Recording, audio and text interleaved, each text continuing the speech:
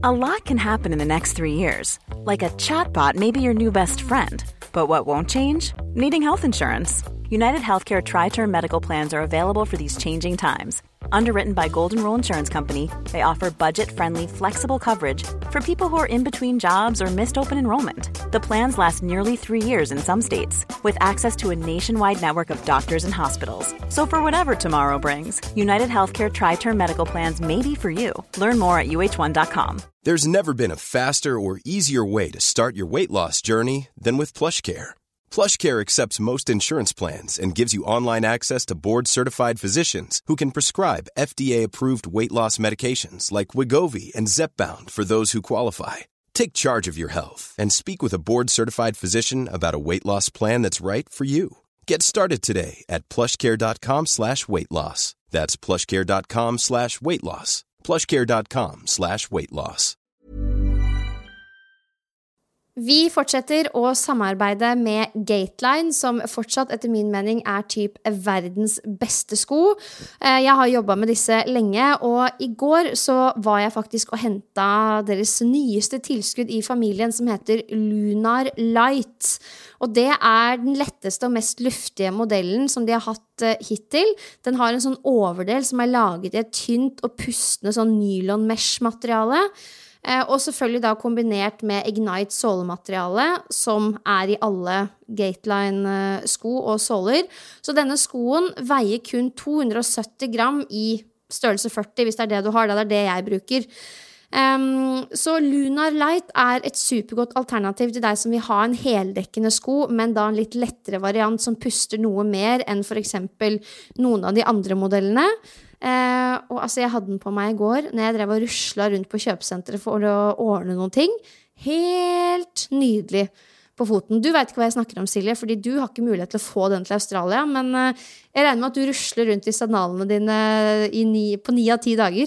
Ja, det helt riktig. Jeg jo fortsatt her, så gleder meg til å komme hjem og prøve din nye sko. Men det helt riktig, jeg trasker fortsatt rundt I sandalene, og det som veldig gøy jo at vi for en stund tilbake delte rabattkode med våre lyttere, og vi har jo fått flust av meldinger I innboksen av både bilder og kommentarer på hvor fantastisk denne sandalen og folk bruker den til alt. Sykepleiere, lærere, fritidssko, og folk dødsfornøyde. Det visste vi jo fra før av. Men det noe med det å ha igjen denne sandalen som ser sporty og kul ut, og føles ut som 1 million. 100%. Og nå samarbeider jo Gateline ganske tett med utvalgte butikker, og da spesielt sportsbutikker, så det Anton Sport, Sport1 og Løplabbet som de butikkene som definitivt har mange ulike varianter av Gateline-sko I butikk, så hvis du gira på å prøve, dra til en av de butikkene. Der skal alle selgere ha fått god opplæring I skoen og teknologien, og kan hjelpe deg til å finne den beste modellen for deg da. Så Gateline, tusen takk igjen for at dere både støtter treningspodden, men også for at dere til. Treningspodden presenteres I samarbeid med Yt Protein.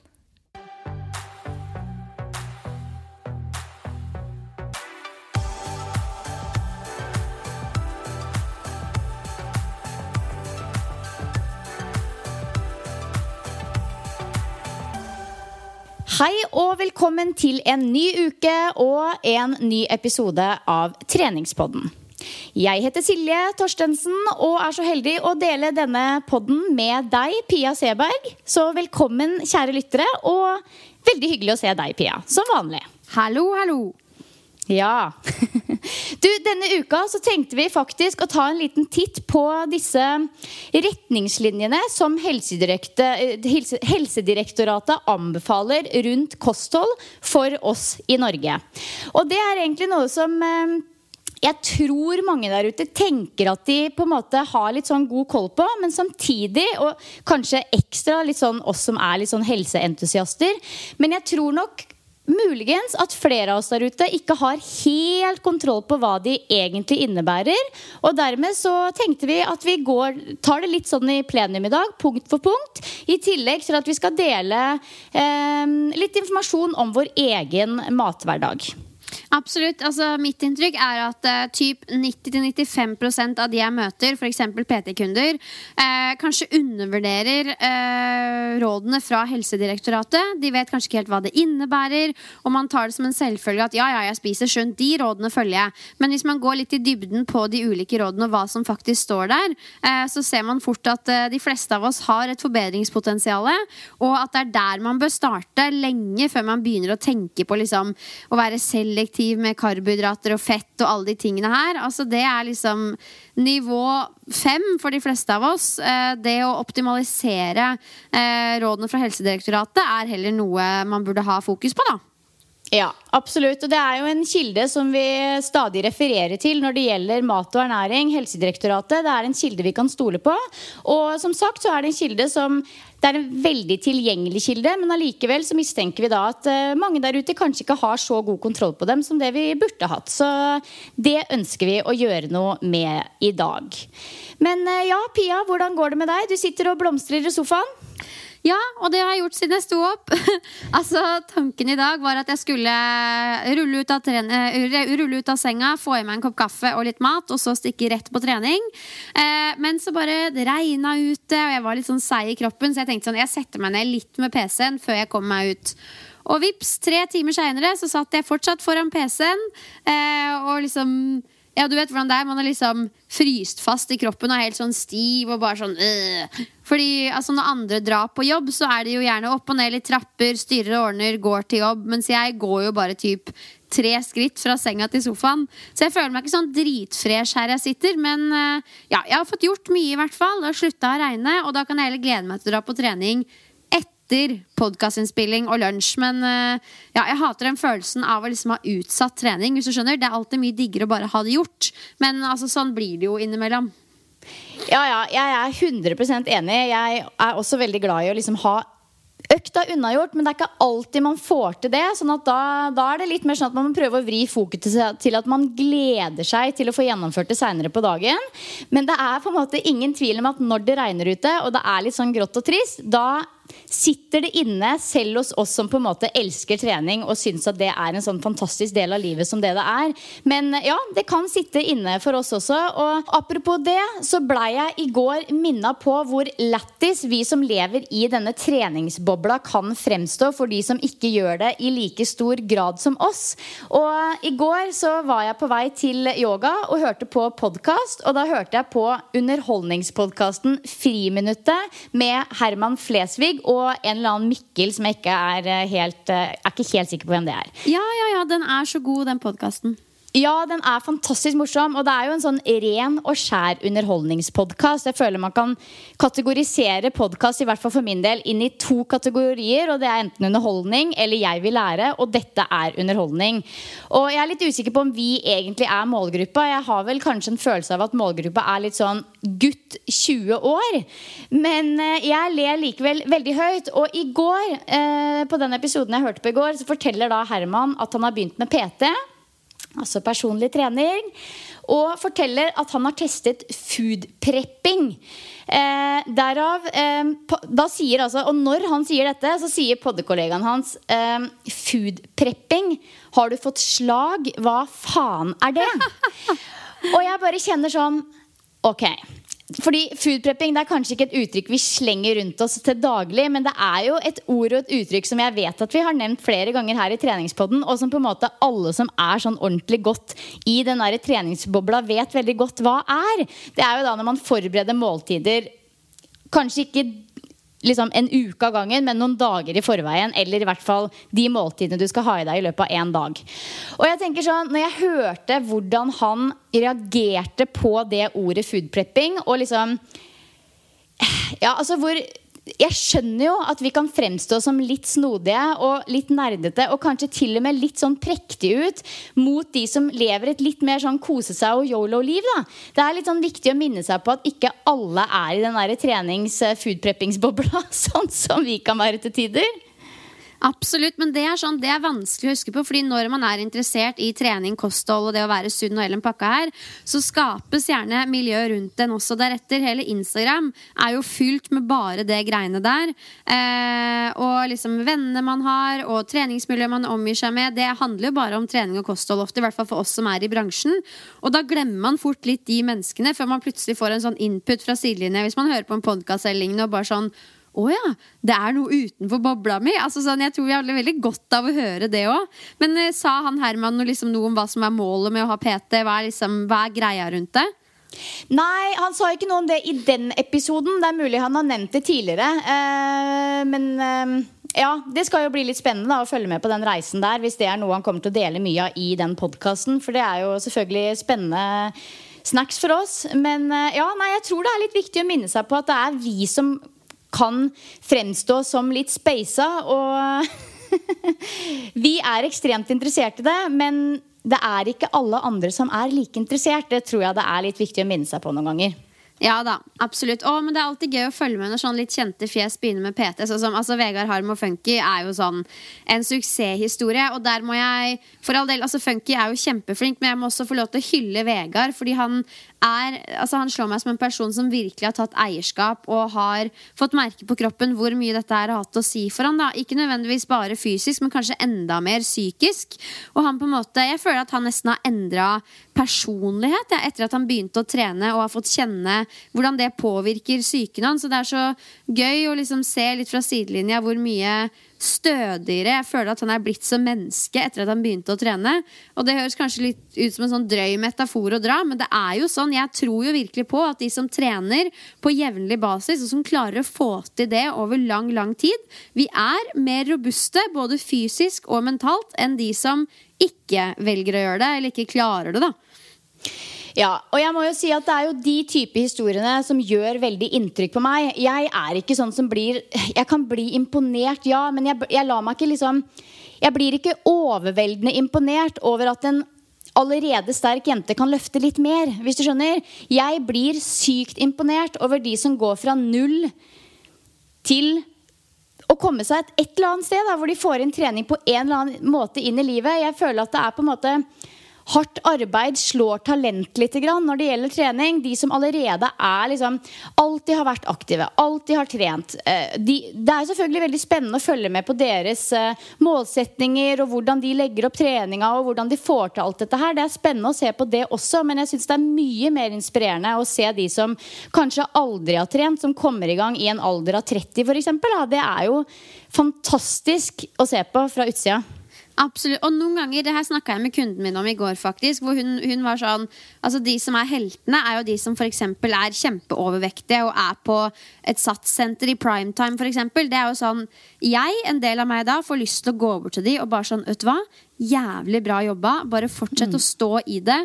Fortsett med det du gjør nå liksom. Jeg har aldri turt å gjøre det fordi man så redd for at en person skal bli fornærmet. Men det sånn jeg har lyst til å gjøre. Men ja, det hadde nok kanskje kunnet blitt oppfattet litt feil, jeg vet ikke.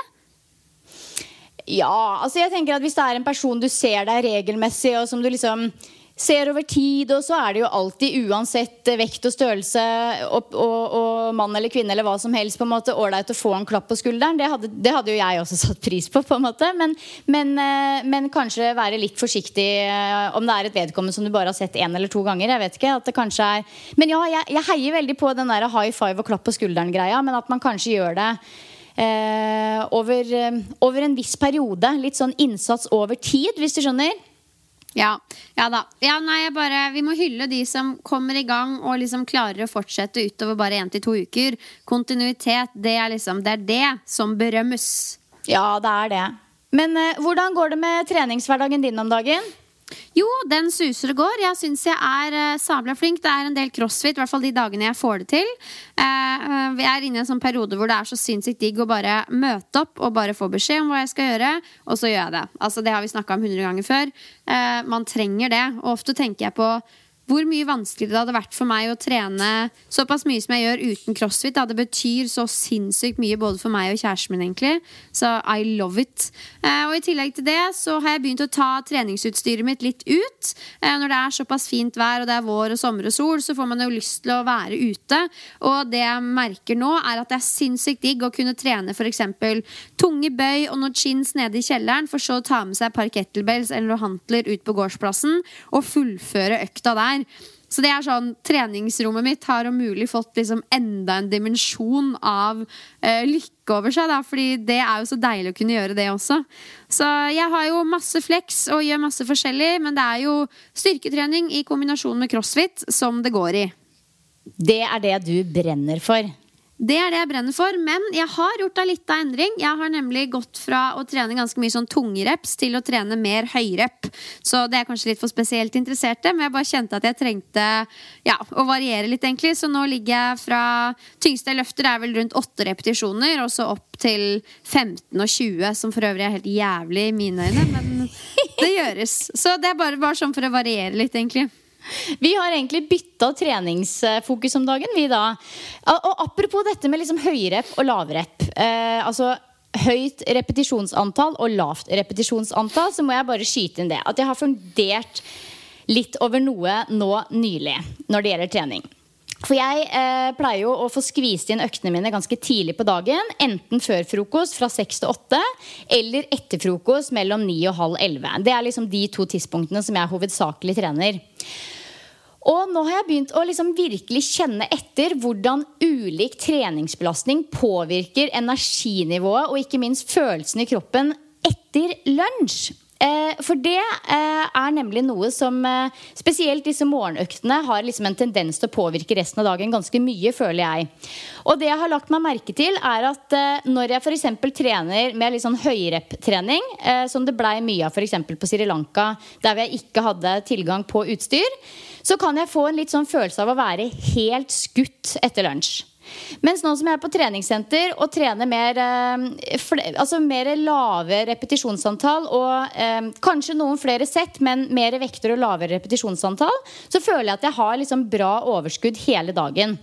Og når det gjelder kondisjonstrening, så har jeg vært på ganske mye langturer i det siste, sånn løpt mellom kanskje 13 og 17 kilometer, og på veldig lav intensitet, altså joggenivå hele veien. Og da føler jeg at jeg veldig sulten hele dagen, men jeg har et ganske høyt energinivå.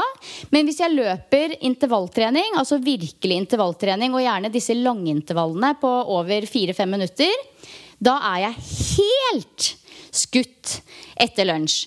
Og jeg vet ikke, det sikkert flere enn meg som kjenner på dette, men det har liksom minnet meg på at kanskje man burde balansere eller legge opp øktene sine utover uka litt sånn i forhold til hvordan resten av dagen ser ut, for å liksom kunne prestere optimalt i et eget liv når man i en sånn type jobbsituasjon og familiesituasjon og skal prestere på mange ulike måter da. Men hvordan det med deg, Pia? Kan du kjenne deg igjen i det jeg beskriver?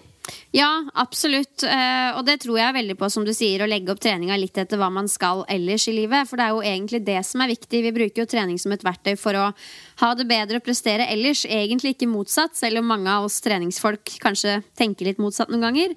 Men ja, altså jeg kan kjenne meg igjen i mye av det, men jeg føler at det så mange ting som spiller inn, altså blant annet totalbelastninga i form av hvor mye man har å gjøre, hvordan man har spist, alle de tingene der. Så jeg kunne ønske at jeg kunne si liksom sånn, ja du, det fordi at sånn og sånn, men det jo bare, altså sånn det jo noen ganger.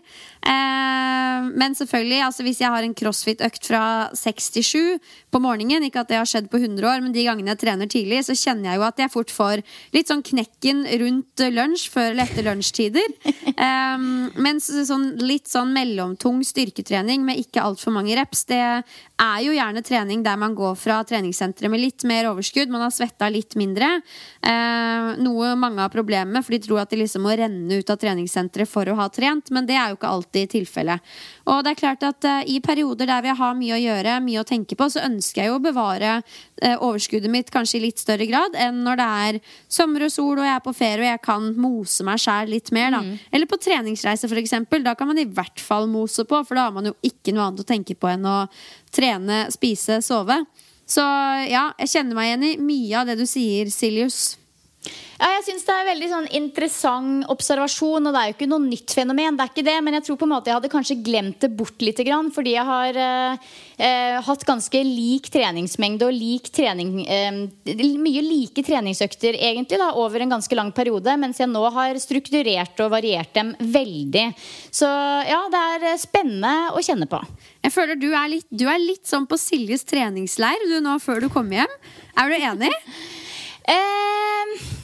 Nei, jeg føler egentlig ikke at jeg har gjort det jeg har gjort annerledes at jeg trener styrke 2 ganger i uka i stedet for 4 og trener med vekter, og at jeg har variert kondisjonsøktene mine med langkjøring og intervall. Det egentlig de 2 på en måte faktorene som litt sånn nye da, for meg. Nye. Det på en måte det jeg har gjort litt annerledes her i Hossegård i hvert fall. Men jeg føler jo at jeg har trent mye egentlig på hele reisen, men veldig, veldig ulikt fra sted til sted. Men når det du får inn yogaen din da? Jeg regner med at den ikke har gått i glemmeboka? Den har ikke gått i glemmeboka. Meg og kjæresten min, vi trener yoga sammen hver søndag og hver torsdag. Det fast greie. Og så går jeg på morgentime hver tirsdag klokka 7. Og det en sånn 2 timers økt faktisk. Det heter Mysore. Skal ikke gå helt inn på hva det nå, men det en veldig fin måte å lære seg ordentlig ashtanga-yoga på. Så det gjør jeg, og så kanskje jeg får smelt inn en til. Men det på en måte de 3 faste fysiske asana-øktene jeg har da. Ok, så still going strong, og summen av det hele jo en veldig fysisk aktiv hverdag. Du lader opp til å komme hjem, som var det 15. juni? 16. juni, så det blir helt topp. Lander søndag ettermiddag kveld, og så reiser vi til Skien for å besøke familie og venner ganske kjapt egentlig, etter at vi kommer hjem. Meg og kidsa, og så Gart i Oslo og jobber. Og så den helgen etter, så det nevnte jeg forrige gang også, da det liksom fullt kjør med jobbfest og pride og International Yoga Day. Så ja da, fullt kjør. Da skal det sosialiseres. 100%, ja. Ja, men det blir bra. Vet du hva? Jeg foreslår at vi stuper inn i hoveddelen og snakker litt mer om kosthold. Yes, jeg gleder meg. Aller først så tenker jeg jo at vi kan ta en sånn kort liten runde på hva egentlig Helsedirektoratet. Jeg tror det noe de fleste har hørt om, men hvem de og hva de gjør, det det ikke sikkert alle vet. Men Helsedirektoratet det altså et organ som jobber for å styrke befolkningens helse og utvikle gode helsetjenester for oss mennesker. Helsedirektoratets målgrupper oss, altså befolkningen, de som trenger informasjon om helse, rettigheter og helse- og omsorgstjenester. Og de som jobber med helse og omsorg, for eksempel Helse- og omsorgsdepartementet, de regionale helseforetakene, fylkesmannen, kommuneledelsen og de ansatte i helse- og omsorgstjenesten. De jobber også for å påvirke den globale helsen i riktig retning, og Helsedirektoratets visjon god helse, gode liv. Ja, herregud, det var mange kjedelige ord i en oppsummering, men det jo nettopp det som Helsedirektoratet, så vi må jo ha det med. Vi må ha det med, og Pia, jeg sleit så innmari med å forenkle det, fordi dette her bare en liten fis i havet av hva de egentlig gjør, og hvem de og hva de står for, og altså hjelp så mye der, men jeg måtte bare ta med noe, for det litt viktig å vite hvor dette kommer fra, ja, og hvorfor det viktig å ta tak i. Ja, absolutt, og det jo ikke noe, skal jo ikke være noe inspirasjonsorgan, det jo de ganske tydelige på også, det jo informasjon som gjelder, men det man kanskje kan henge seg opp litt i jo hvordan den informasjonen formidles, at det kanskje kunne blitt gjort på en bedre måte, for informasjonen jo aldri bedre enn den som faktisk når fram. Men faktisk når jeg gikk på Oslo S i går, så jeg en sånn reklameplakat midt i gryta der hvor de liksom reklamerte for kostrådene sine da, så de står jo på og prøver. De står på og prøver, og de har jo en relativt aktiv Instagram-konto, vil jeg si også, og de har jo også ganske mye sånne hashtag-kampanjer som popper opp. For eksempel nå tror jeg de har en som heter Mer av, og så det jo liksom 5 om dagen, og det jo mye sånne kjente hva skal jeg si, ja, kjente hashtagger da, som faktisk kommer fra dem, men som jeg tror få klar over. Også dine 30 eller dine 30 jo også fra dem. Ja, stemmer det mer av. Det var den kampanjen jeg så på Oslo. Herregud, kanskje jeg bare snakker om ting jeg ikke har greie på. Kanskje jeg skal tipse Helsedirektoratet om å bruke litt mer sånn influencer marketing. Treningspodden kan bli sponset av Helsedirektoratet. Tenk så konge det hadde vært da. Drømmesituasjon. Men ja, jeg tenker at Helsedirektoratet i hvert fall en helt trygg kilde å bruke i en treningspodcast. Og det som ligger der ute, det på en måte, det forsket og det forsket utrolig mye på, og det kan vi stole på. Og jeg tror når det gjelder på en måte dette her med liksom trenddieter og disse quick fix-metodene som alle driver og leter etter år, som på en måte skal love deg drømmekroppen og omtrent gi deg evig liv, så det litt sånn at før man begynner å hive seg på disse diettene, så tror jeg at ok, om du en person da, som ønsker en endring, en varig endring når det gjelder dette med mat, trening og helse, så anbefaler vi i treningspodden at du heller tar en titt på disse anbefalingene rundt kosthold som vi nå skal oppsummere. Prøver å følge dem over tid og liksom stole på prosessen. Ta gjerne og prøv disse kostholdsrådene i over et år og se hvordan det går før du begynner å hoppe på alle disse andre trenddiettene og quick fix-metodene som vi til stadighet kan lese om her og der.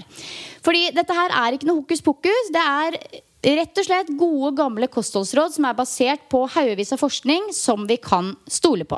Absolutt, altså jeg holder jo en del foredrag, og hver eneste gang jeg kommer inn på kosthold, så viser jeg frem disse kostrådene uten å si hvor de fra, og så ber jeg folk om å rekke opp hånda og liksom si, hvem det som har forbedringspotensialet her? Rekk opp en hånd. Hver eneste person i salen omtrent rekker opp en hånd, og de som ikke gjør det, da tenker jeg inni meg sånn, du vet at du tar feil, men det greit, du skal få lov til å sitte der.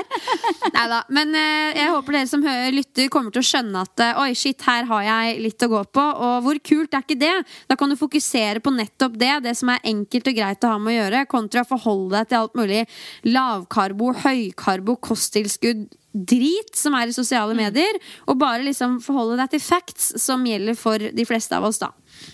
Ja.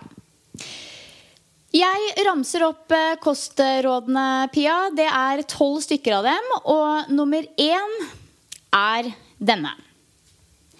Variert kosthold med mye grønnsaker, frukt og bær, grove kornprodukter og fisk, og begrensede mengder bearbeidet kjøtt, rødt kjøtt, salt og sukker. Så det denne egentlig går på jo da dette som variasjon.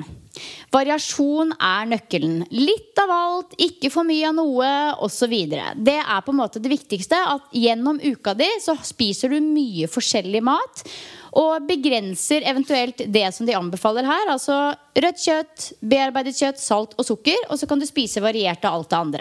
Yes, den ganske bankers for min del, føler jeg. Ja. Nummer 2, det god balanse mellom hvor mye energi man får i seg gjennom mat og drikke, og hvor mye man forbruker gjennom aktivitet. Og den her tror jeg mange synes vanskelig, rett og slett. Hvordan skal man vite akkurat om det man får i seg det du trenger, om det nok, om det ikke for mye. Altså, dette her tror jeg det mange som lurer på. Ja, og det jo ikke kjempelett å finne ut av på egen hånd, med mindre man har kunnskap om det, og det kanskje akkurat her at jeg kan tenke meg at noen kan ha godt av å få litt ekspertise, altså hjelp fra noen som jobber med kosthold, for å gjøre en så korrekt beregning som mulig av ditt behov for energiinntak opp mot hvor mye energi du bruker. Fordi det her å beregne hvileforbrenning og så legge til aktivitetsnivå, beregne treningsbelastning, alle de tingene det mange faktorer som man skal ha litt kunnskap om. Men i blant annet boka Sterkere av Benjamin Christensen og Martin Norum, så har de en sånn sinnssykt god oppskrift på hvordan man kan beregne det på egen hånd, men det på en måte et regnestykke som man skal ha litt sånn sånn interesse for å sette seg inn i da. Og så finnes det jo noen sånn enkle anbefalinger på nett rundt hvor mye energi man trenger i løpet av en dag, så man kan helt fint bruke som en sånn baseline. For det er jo egentlig ikke så viktig akkurat hvor man starter. Det som er viktig er jo å se på trenden over tid. Altså hvis man for eksempel ønsker å spise på en måte som gjør at man går ned i vekt da, for å holde det enkelt, så er man jo avhengig av å innta mindre man forbruker, og så lenge trenden går den veien man ønsker, så er man jo inne på noe, uavhengig av liksom akkurat hvor du startet når du kommer til energiinntak da. Ja, altså for min egen del så er jeg jo ikke interessert i å hverken gå ned eller gå opp, men å liksom vite at jeg er på et sted der hvor jeg får i meg nok mat til å klare å prestere optimalt på trening og ha energi og overskudd uten at det liksom blir for mye av det gode eller for lite til å klare nettopp det. Og om man ikke ønsker å gå liksom så grundig til verk som det du nevnte, så går det jo an å bare tenke litt over litt sånn, ok, hva slags BMI har du for eksempel? Det er et veldig sånn generelt råd, men har man en fornuftig BMI, og hvis du har ligget på en ganske stabil vekt over tid, så er det en veldig sterk indikasjon på at du får i deg nok. Og selvfølgelig, vekta kan jo svinge litt opp og ned hos alle. For meg også så gjør det jo ned i forbindelse med liksom mensensykluser og helg og ukedag, og det kan jo være så mye rart liksom. Men om man liksom svinger, det er forskjell på å svinge opp og ned 2-3 kilo eller 1-2 kilo og liksom 10 kilo opp og ned, for da er det en indikator på at du kanskje ikke har et så stabilt og godt kosthold som du burde ha. Absolutt, og som et utgangspunkt på Helsedirektoratet sine nettsider så skriver jo de at man regner med at daglig energiforbruk er cirka 2150 kalorier hos en inaktiv kvinne, og da må man jo også ta hensyn til at regelmessig fysisk aktivitet på fritida og en generelt aktiv hverdag øker jo det behovet for energi ganske drastisk da. Ja. Tips nummer 3, det er minst 5 porsjoner med grønnsaker, frukt og bær hver eneste dag. Og jeg tror ikke vi trenger å gå noe mer inn på den, for den har vi snakket så uendelig mye om før i podden, men akkurat her så vet vi jo at de aller fleste i Norge ikke får det til. I know. Så her har de fleste noe å jobbe med. Og jeg tenkte faktisk på det, Pia, at i neste ukes episode så skal jeg prøve i matdelen å tipse om måter man kan få inn grønnsaker i frokosten sin. Fordi jeg tror mange får det til ved middag, men så tror jeg det er mange som sliter litt i lunsjen og veldig med frokosten.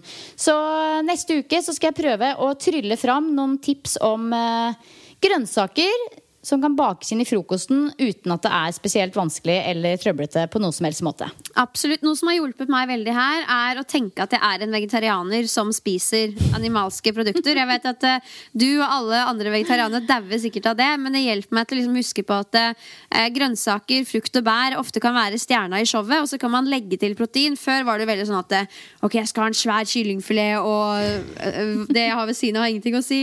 Men så man tenker at man er en vegetarianer, så vet man at grønnsaker, frukt og bær er jo mye av kilden til det å bli mett og få i seg det man trenger. Og hvis man prøver å tenke litt på den måten, så kan jo det også bidra til at man faktisk spiser litt mindre animalske proteinkilder og får i seg mer frukt, grønt og bær da. Yes. Alright. Neste tips, det er grove kornprodukter hver dag. Og ja, altså dette med å liksom finne grove kornprodukter. Vi vet jo at Norge, det er et brødland. Vi spiser vanvittig mye brød i Norge, og det er en fantastisk kilde til nettopp grove kornprodukter, og så langt du velger grovt brød og ikke loff selvfølgelig. Og der er vi jo også ganske rå i Norge, sammenlignet med for eksempel her i Frankrike og i Australia og andre steder som jeg har vært nå på tur, hvor det nesten utelukkende bare er hvitt brød. Men et tips som jeg kan tipse om, som vi er heldige å ha i Norge, det er denne brødskalaen, hvor det rett og slett er bare en skala med 4 sånne ruter. Og når, si 3 av disse 4 rutene er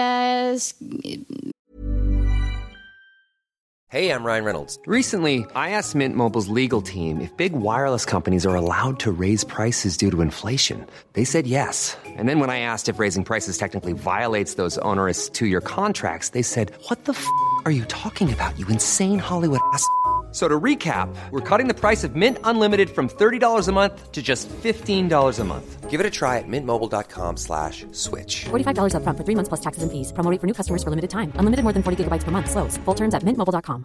Ever catch yourself eating the same flavorless dinner 3 days in a row? Dreaming of something better? Well, HelloFresh is your guilt-free dream come true, baby. It's me, Keke Palmer.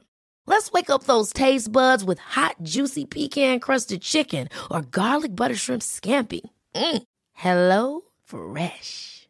Stop dreaming of all the delicious possibilities and dig in at HelloFresh.com. Let's get this dinner party started. Here's a cool fact. A crocodile can't stick out its tongue. Another cool fact, you can get short-term health insurance for a month or just under a year in some states. United Healthcare short-term insurance plans are designed for people who are between jobs, coming off their parents' plan, or turning a side hustle into a full-time gig. Underwritten by Golden Rule Insurance Company, they offer flexible, budget-friendly coverage with access to a nationwide network of doctors and hospitals. Get more cool facts about United Healthcare short-term plans at uh1.com. Hva heter det? Skravert? Ja, når det er farga liksom. Farga, da begynner det å nærme seg. Og hvis 4 av 4 ruter er farga, da er det liksom top notch på grovhet. Og du kan også lete etter nøkkelhull, og selvfølgelig se etter ting som inneholder mye havre, fullkorn, bygg og så videre. Ja, jeg er nok ikke den som spiser mest av grove kornprodukter, men noe blir det. Men hvis du lurer på hva 70-90 gram tilsvarer per dag, så er det for eksempel 4 brødskiver med en stor andel sammaltmel, altså grove brødskiver, en tallerken grov kornblanding og 2 skiver ekstra grovt brød, eller en tallerken med havregrøt og en porsjon fullkornspasta. Så det er jo på en måte ganske enkelt og greit å få inn det her som en del av kostholdet sitt da. Ja, jeg klarer ikke å nå top notch på alle disse tipsene, men akkurat på grove kornprodukter så er jeg nok smack bang der jeg skal ligge, tror jeg. Nummer 4, eller ja, neste tips i hvert fall, det er fisk til middag 2 til 3 ganger i uken. Her har jeg forbedringspotensial i hvert fall. Altså omega-3 for the win.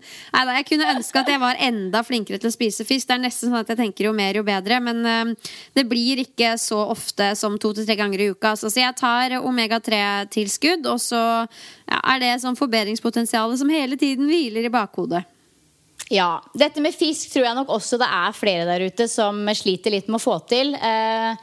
Jeg har jo tatt et bevisst valg om å ikke spise fisk, i hvert fall inntil videre, men vurderer om jeg skal begynne med det når jeg kommer hjem. Jeg må bare sette meg litt i hva som er på en måte de beste fiskesortene du kan spise når det gjelder miljøet da. Ja, mine beste kilder til fisk i hverdagen er i hvert fall tunfiskbokser, som er helt konge i salater, makrell i tomat på brødskiva, altså fiskekaker også, for the win, og sist, men ikke minst laks i ulike former, gjerne salmalaks liksom i en salat da.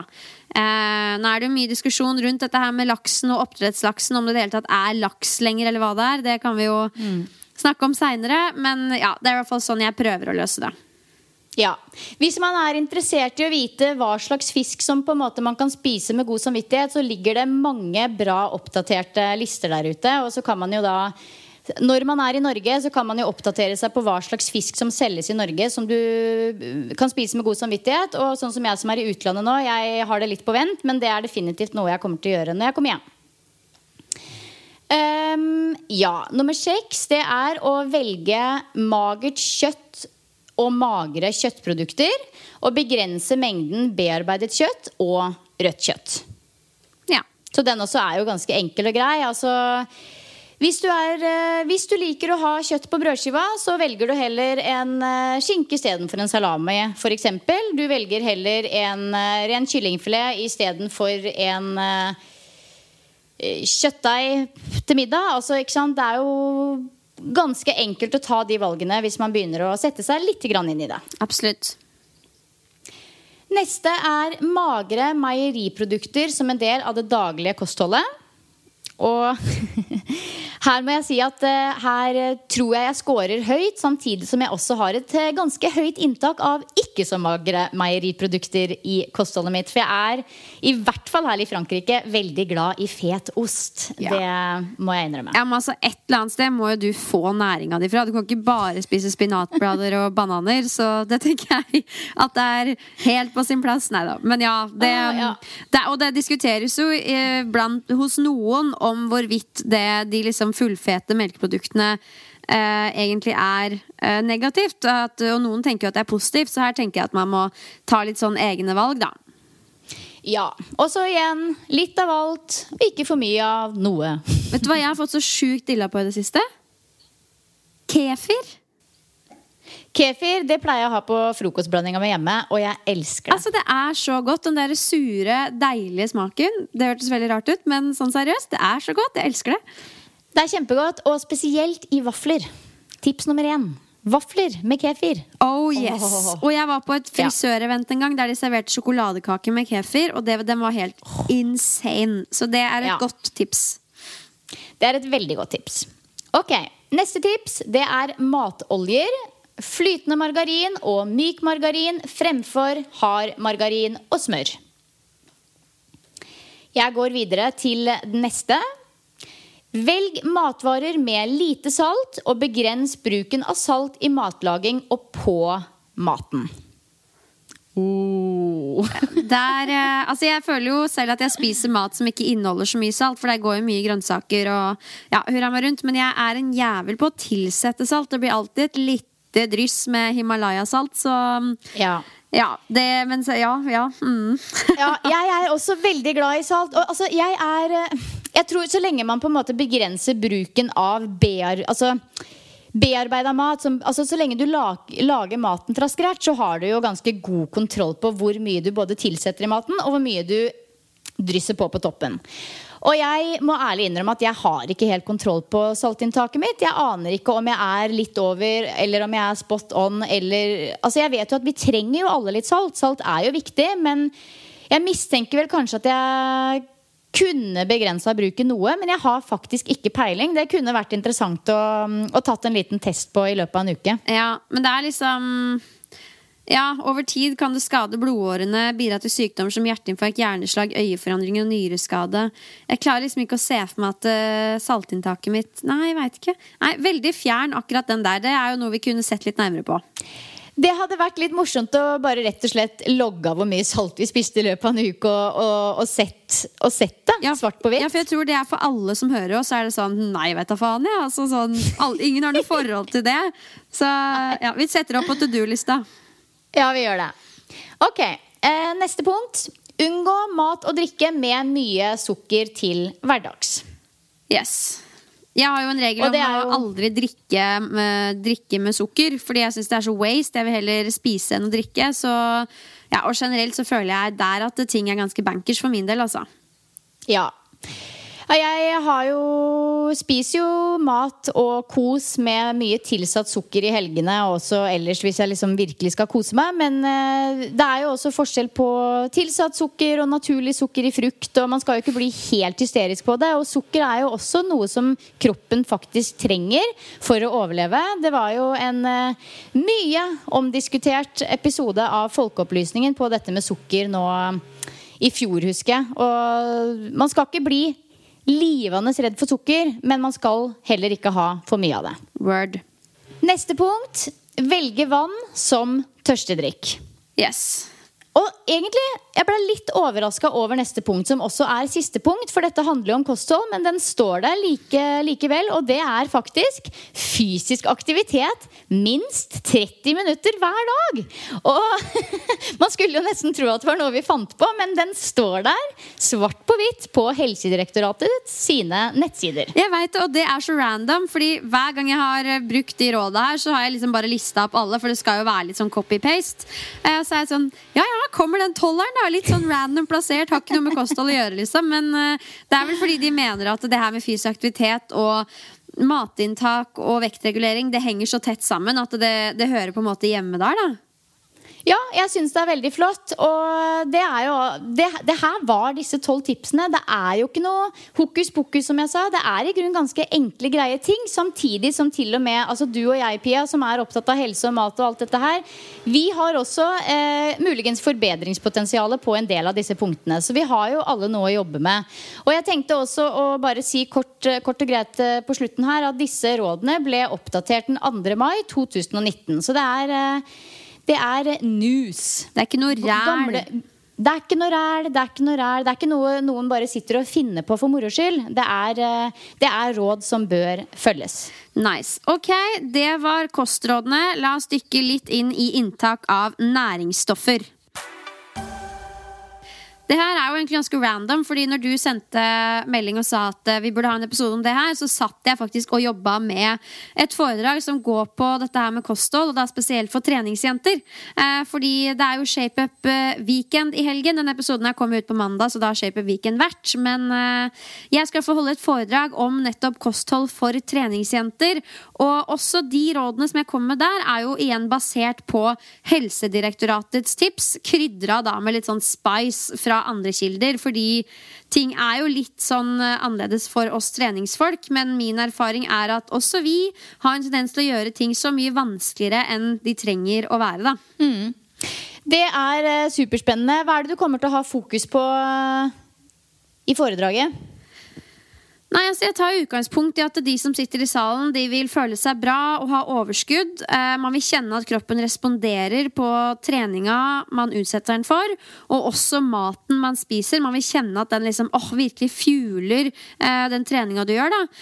Samtidig så det viktig å kjenne at man koser seg med både maten og måltidsrytmen, og samtidig vite litt sånn inni seg og kjenne at kostholdet utfyller treninga av livet ditt, ikke motarbeider de, og ikke gjør det vanskeligere enn de trenger å være. Og som jeg alltid sier, jeg tror, og som jeg har sagt mange ganger, veldig mange av oss har en tendens til å gjøre det så mye vanskeligere enn det trenger å være, og sånn at det skaper mer stress og problemer enn det gjør oss godt, da, hvis du skjønner. Og en sånn pyramide som jeg fant igjen I boka Sterkere av Martin Norum og Benjamin Christensen, de har jo satt opp en sånn pyramide med tanke på hva som viktigst å tenke på når det kommer til kosthold. Og det første som liksom ligger I bunn, det jo dette her med energiinntak, altså kalorier, for å bruke det forferdelige ordet som ingen av oss liker. Men når vi snakker om akkurat dette her med kosthold, og spesielt for treningsfolk, så kommer du på en måte ikke unna det at du må ha et energiinntak som matcher både treninga di og livet ditt ellers, og også det målet du ønsker å oppnå. Så hvis du ønsker å øke I vekt, enten I form av fett eller muskelmasse, så må du ha et overskudd. Hvis du ønsker å gå ned, så må du ha et underskudd, og da gjerne den rette type underskudd, sånn at du ikke bare mister masse muskler, men at du mister hovedsakelig fett. Og det jo kanskje den tabba som vi har sett at kanskje mammaene våre har begått opp igjennom, at de har gått på sånn beinharde slankekurer, kanskje noe pulver fra Herbalife eller hva det heter, I kombinasjon med masse cardio, god gammeldags cardio, og for all del da kan man gå mye ned I vekt, men man har jo sett at veldig mye av grunnen til det jo for all del at man mister litt fett, men man mister jo også gjerne mye vann I kroppen, og også muskulatur da. Så det litt viktig å huske på når man tenker på dette med å gå ned I vekt, at muskelmassen vår så verdifull at vi må gjøre det vi kan for å bevare den med bra mat og styrketrening, og så justere liksom de andre faktorene litt da. Ja, det veldig spennende altså. Og når det gjelder kosthold, så ser vi jo det gang på gang at folk veldig interessert I det, og jeg tror på en måte det noe folk opptatt av uavhengig nesten av om de treningspersoner eller ikke. Det på en måte mat og kosthold og dietter, og det på en måte litt sånn blikkfanggreie. Folk liksom veldig opptatt av det, og det snakkes mye om, og folk vil gjerne lese om det, og jeg tror at grunnen til at det hele tiden kommer sånne nye trender igjen og igjen og igjen og igjen, selv om vi har disse fantastiske retningslinjene fra Helsedirektoratet, det jo fordi at folk liksom alltid på utkikk etter noe litt sånn nytt og sexy og noe spennende, og liksom å teste noe nytt og være en del av noe, liksom, det trigger folk og appellerer til folk på en annen måte enn disse litt sånn, kall det kjedelige rådene som vi likevel vet funker. Absolutt, og balanse er jo gjerne kjedelig. Det å si at man liksom spiser litt av alt og alt med måte, det er liksom ikke like sexy som å si at man følger den hippeste, kuleste trenden som var på trykk i Elle-magasin, eller hva Ja. Jeg gleder meg veldig til å høre en episode av Yoga Girl, Rakel Bråten, som jeg så har han Medical Care, eller Medical Medium, han som er på en måte, hva skal jeg si, gründeren av denne sellerijus-trenden. Han er gjest i hennes podcast, og jeg gleder meg veldig til å høre episoden, for jeg vet at den har blitt ekstremt omdiskutert, og hun har fått så mye tyn. Samtidig som det er jo en gigantisk heiagjeng også, som står og heier på både han og sellerijus og hele den greia der. Så det er en episode som jeg har ikke fått hørt den enda, men jeg gleder meg veldig til å høre den. Det må du komme med sånn recap av. For at du er sånn litt sånn in between. Du har den der spirituelle freaky siden din, men så har du også liksom den treningsfaglige litt sånn hallo, det her er bare klabb og babb-siden din. Og liksom miksen av de to gjør at du kan skildre noe sånt veldig bra til oss andre. Det som er vet du, Pia, er at akkurat når det kommer til mat, så er jeg ganske standardisert og kall det kjedelig. Jeg spiser jo ikke kjøtt og fugl og fisk lenger, men jeg føler at det er ikke noe nytt og rart med det lenger. Det er ganske så vanlig. Så egentlig så vil jeg si at jeg er ganske kall det normal og nesten litt kjedelig i matveien, og jeg hopper ikke på alle disse litt sånn spirituelle kall det yogamattipsene som det florerer av, med at du liksom kan kurere alt mulig med gurkemeie og det er mye rart der ute, men det er gøy å sitte og se på det fra sidelinja, det er det. Ja, ok, det her var en megadigresjon, for jeg er inne i det å snakke om denne pyramiden. Det sklir ut! Hvor havna vi nå? Kalorier er det aller viktigste du må tenke på. Og som en avslutning på den, det er også fordi at kroppen bruker den energien den får. Og det er også grunnen til at mange kan ha masse suksess med for eksempel lavkarbo, fordi da tvinger man kroppen til å bruke fett som energikilde. Men også høykarbo kan funke for mange, fordi da bruker kroppen gjerne karbohydrater. Så det er liksom ikke av så stor betydning som mange tror, dette her med hvilke makronæringsstoffer man velger å fokusere på, for det er energiinntaket som på en måte er the major thing da.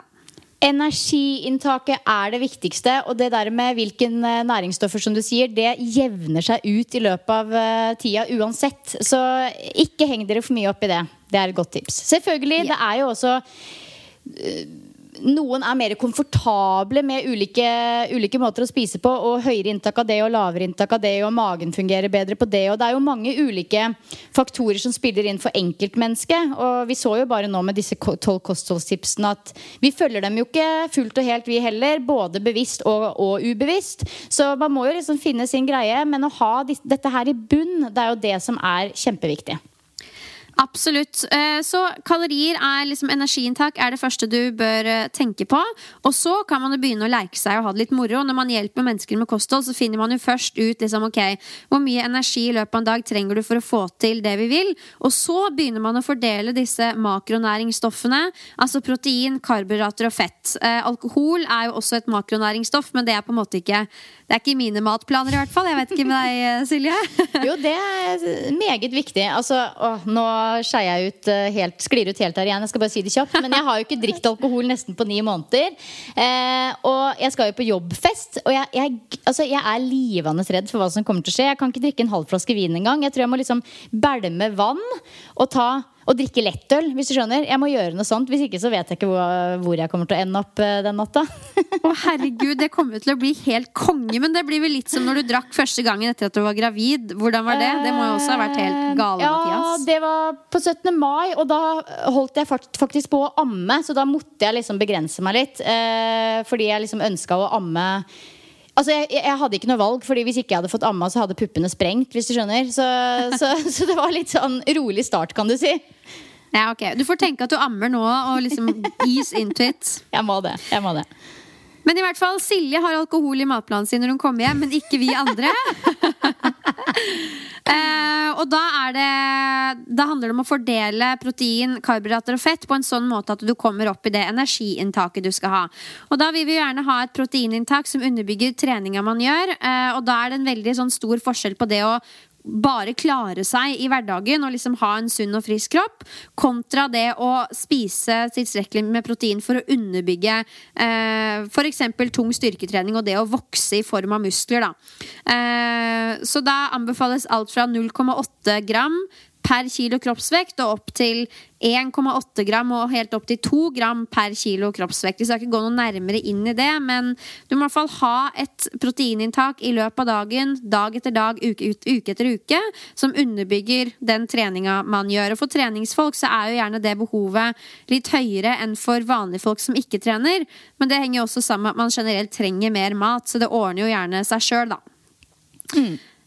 Videre så det også karbinntak, altså karbohydrater, som skal også stå i stil med treninga man gjør.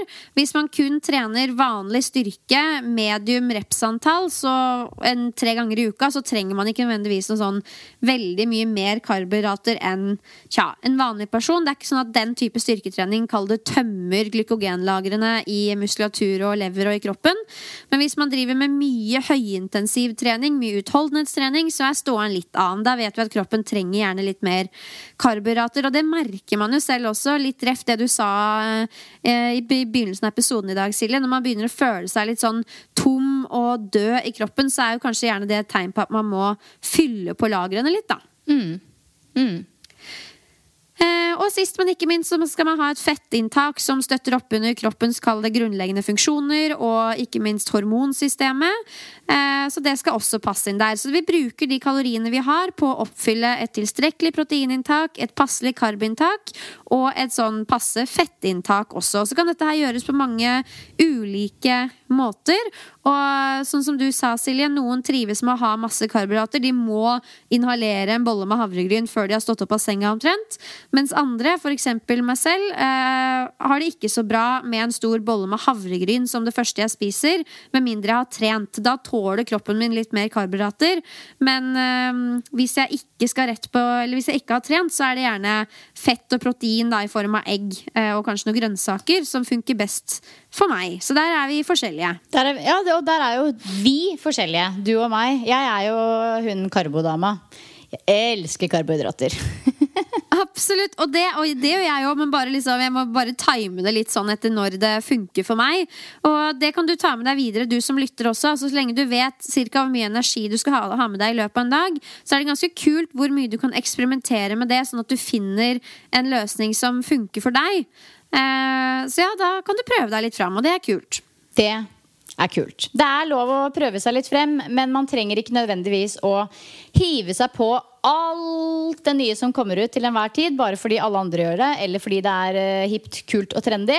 Prøv deg heller fram litt sånn smått for smått, og etter hvert så vil du mest sannsynlig havne på et kosthold som passer for deg og ditt liv og din kropp. Absolutt. Jeg intervjuet jo det jeg nevnt før, hun Silje Emilie Tønnesen, hun jo en ganske sånn aktiv crossfit-utøver, og der snakket hun blant annet om kostholdet sitt, og hun var sånn, hun spiste over lang tid alt for lite karbohydrater, og når hun økte det inntaket, så fikk hun bare på en måte en sånn, nesten en helt ny verden, altså hun var mye mindre syk, hun skadet så mye mindre, altså det var bare sånn prakteksemplar på hvor mye som kan skje når du justerer kostholdet ditt på en god måte da. Ja. Og det jo ikke nødvendigvis dritenkelt å gjøre på egen hånd, men det absolutt gjennomførbart. Og for min egen del så bruker jeg en app som heter MyFitnessPal, der man kan legge inn det man spiser for å se hvor mye både energi man får i seg i løpet av en dag, men også hvor mye man får i seg av protein, karbohydrater og fett. Og det noe av det mest lærerike jeg har gjort og gjør når det kommer til kosthold, men igjen, det krever at du har litt interesse da. Veldig bra, Pia. Det jo så utrolig mye å ta når det gjelder kosthold, så det jo vanskelig å få dekt alt, men vi har jo fått snakket om en del. Ja, absolutt. Og for å runde av pyramiden, kalorier og makronæringsstoffer som jeg snakket om, det det viktigste. De 3 siste, det jo, altså da som mindre viktig, det jo mikronæringsstoffer, altså vitaminer, mineraler og hele den regla der. Når den sitter, så kan du begynne å tenke på timing og frekvens, altså frokost, ikke frokost. Det på en måte ikke viktig før du har kommet dit. Og helt til slutt så det kosttilskudd, og om hvorvidt man trenger det eller ikke. Så det jo for en helt spesiell gruppe som har stålkontroll på kalorier, makronæringsstoffer, mikronæringsstoffer, timing og frekvens, og så kan man begynne å se på kosttilskudd. Og noen hopper kanskje litt for raskt fram til kosttilskudd før de har på plass de andre tingene her, både i form av pyramiden jeg snakket om, men også rådene fra Helsedirektoratet da. Så litt av sånn take-home message i dagens episode, noe å tenke på. Ja. Så bra, Pia. Takk for det. Jo, bare hyggelig. Nå ble jeg helt svett i luggen her, for jeg følte jeg snakket så mye. Men det var veldig sånn bra forberedelse til foredraget mitt om kosthold. Og det var en som spurte meg sånn, jøss, jeg har aldri hørt deg snakke om, eller ha foredrag om kosthold før. Er det innenfor? Og da var jeg sånn, vet du hva, er det noe jeg står trygt i, så er det akkurat det. Fordi jeg føler at så mange gjør det så mye vanskeligere enn det er. Og det er det som er min mission, snakke til ShapeUp-jentene og fortelle på en måte hva som er viktig å tenke på, hvordan de kan sette ting litt i system, og så tut og kjør. Og mine kilder da er Helsedirektoratet og noen andre treningsfaglige kilder, og så formidler jeg det som egentlig alle andre kan ha tilgang på informasjon, men de bare har ikke kommet helt dit, og presenterer det i et foredrag da. Så jeg gleder meg, jeg tror det blir veldig bra, og vi vet jo hvor stor effekt kosthold kan ha å si, så nettopp derfor blir det liksom ekstra kult å spread the word da. Ja, og du nevner dette med tilgang på informasjon, og da må jeg også bare nevne at gå gjerne inn og ta en titt på Helsedirektoratet sine nettsider også. Det ligger ikke bare disse kostholdsrådene, det ligger en haug med andre rapporter og artikler og mye spennende stoff å gå gjennom. Det finnes jo egne rapporter om kosthold når du ammer, kosthold når du er gravid, kosthold og fysisk aktivitet. Altså det finnes utrolig mye spennende lesning der inne hvis du er interessert i denne tematikken. Så gå gjerne inn og lese over litt selv også. Absolutely. Yes. Du, når det blir sånn vår- og sommerstemning, som det er både i Frankrike og Norge nå, da er jeg veldig glad i å ta med meg både lunsj og middag ut, egentlig, og ha litt sånn raske, men smarte løsninger for mat som man enkelt kan drasse med seg ut, som ikke trenger å være noe vanskelig, som man kan ta i en plastboks for eksempel, og derfor så tenkte jeg å nevne, eller ta en oppskrift på pastasalat, rett og slett. Aha, I like. Ja, så det du trenger for å lage denne pastasalaten, det er ca. 200 gram med grove pastaskruer, som er kokt og avkjølt. 1 spiseskje med olivenolje, litt salt og pepper, og så bare liksom rører du inn det i pastaskruene. Og så finhakker du en rødløk. Du tar et halvt glass med fetaost, en halv pose med spinat. Kan gjerne ta og kutte opp den spinaten litt. Du finhakker en reddik i sånne tynne skiver. Og så tar du noen spiseskjeer med finhakket soltørket tomat og en boks med avrente røde bønner. Så det du gjør med alle disse ingrediensene er at du mikser det sammen i en bolle eller i en boks som du tar med deg ut i parken, og så kan du servere den med en gang, eller ta den med på grillfesten, eller du kan til og med smelle den sammen i litt sånn ulike lunsjbokser for den kommende uka, eller ha den som tilbehør med middag. Så det er ukens oppskrift fra meg, en superenkel pastasalat. Nydelig, kommer nok på Instagram som vanlig. Ja, det gjør den. Herregud, så deilig. Og nå er det ut å trene for din del. Ja, nå har jeg kommet så langt ut på dagen at jeg må ha i meg litt mat først. Så jeg skal gjøre det først, og så skal jeg dra og trene, og så skal jeg ha en PT-kunde, og så skal jeg spread the word om et event jeg skal ha 14. juni. For jeg har nemlig på liksom to-do-lista mi før sommeren at jeg skal ha et treningsevent til. Skulle egentlig ha det samme med Sølve, men han måtte melde avbud, så da måtte jeg dra i gang på egen hånd. Så 14. juni, til dere som holder til i Drammen og omegn, da kjører jeg et treningsevent på CrossFit Phoenix i Drammen sentrum, der du kan være med på først en Pias gymøkt på 45 minutter, etterfulgt av en Zuma Move-økt. Og det er kun 30 plasser, så hvis du er stoka, så er det førstemann til mølla. Dere finner link til eventet i min bio, er det det heter? På Instagram. Tror det heter bio, ja. Så jeg skal fortsette å pusle med det. Mange tenker at det er bare å flekke opp et event, og så møter du opp og trener folk. Men det er mye greier i form av betalinger. Du skal lage grafikken til liksom postere på Instagram. Og, ja, det er liksom mye greier. Men det er jo noe av det morsomste jeg gjør også, da. Så det er sånn gøy som jeg sitter og pusler med. Åh, så moro. Det er jo 2 dager før jeg kommer hjem. Hadde det vært uka etter, så skulle jeg prøvd å bli med selv. I know. Men hva skal du? Du skal vel ut og surfe eller leve av life? Ja, nå er det klokka 11:15. Det er onsdag formiddag. Jeg er også veldig sulten, så jeg skal snekre sammen en lunsj.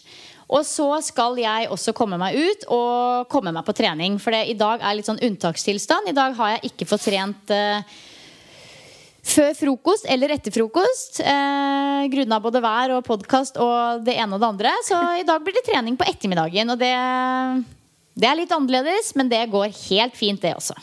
Ja, det er også god mental trening å gjøre noe man ikke er vant til. Det er jo det. Det føles helt bakvendt, men ja, sånn er det i dag. Det er faktisk det. Ja. Men så bra, Silje. Da må vi også si takk til dere som har lyttet. Vi håper at dere fikk noe ut av episoden og ble minnet på at rådene fra Helsedirektoratet når det kommer til kosthold er mer enn bra nok for typ 90% av oss. Jeg vet i hvert fall at både jeg og Silje har forbedringspotensial når det kommer til å faktisk følge det i hverdagen. Og det tør vi å påstå at muligens du har også. Så ikke gjør dette her med kosthold noe vanskeligere enn det trenger å være. Nei. Ha en sprek, sporty og fabelaktig uke alle sammen. Adios. Adios.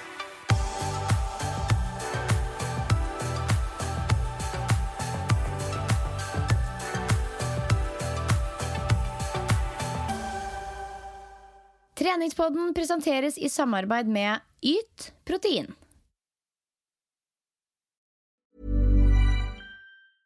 Ever catch yourself eating the same flavorless dinner 3 days in a row? Dreaming of something better? Well, HelloFresh is your guilt-free dream come true, baby. It's me, Keke Palmer. Let's wake up those taste buds with hot, juicy pecan-crusted chicken or garlic butter shrimp scampi.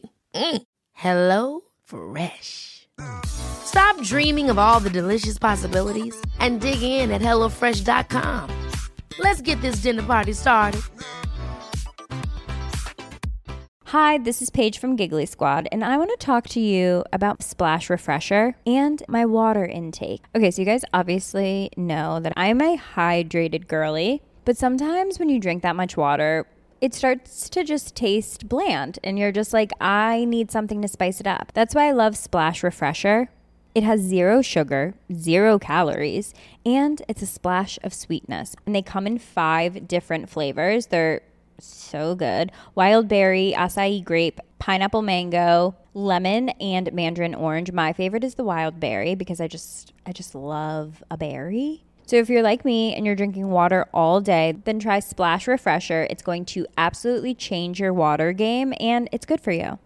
Imagine the softest sheets you've ever felt. Now imagine them getting even softer over time. That's what you'll feel with Boll & Branch's organic cotton sheets. In a recent customer survey, 96% replied that Boll & Branch sheets get softer with every wash. Start getting your best night's sleep in these sheets that get softer and softer for years to come. Try their sheets with a 30-night guarantee. Plus, get 15% off your first order at bollandbranch.com. Code BUTTERY. Exclusions apply. See site for details. Acast powers the world's best podcasts. Here's a show that we recommend. The Real Housewives is a guilty pleasure for most, but if you're looking to not feel guilty about that pleasure, tune in to Everything Iconic with me, Danny Pellegrino, where I break down all the messy moments and behind-the-scenes antics of Bravo's popular franchise. And on Everything Iconic, I also interview celebrity guests like Kelly Ripa, Keke Palmer, Drew Barrymore, Cameron Diaz, and more about their guilty pleasures, their past work, and so much more. So if you're pop culture obsessed and find yourself watching way too much reality TV like me, tune in to Everything Iconic with Danny Pellegrino, wherever you listen to podcasts. Acast helps creators launch, grow, and monetize their podcasts everywhere. Acast.com.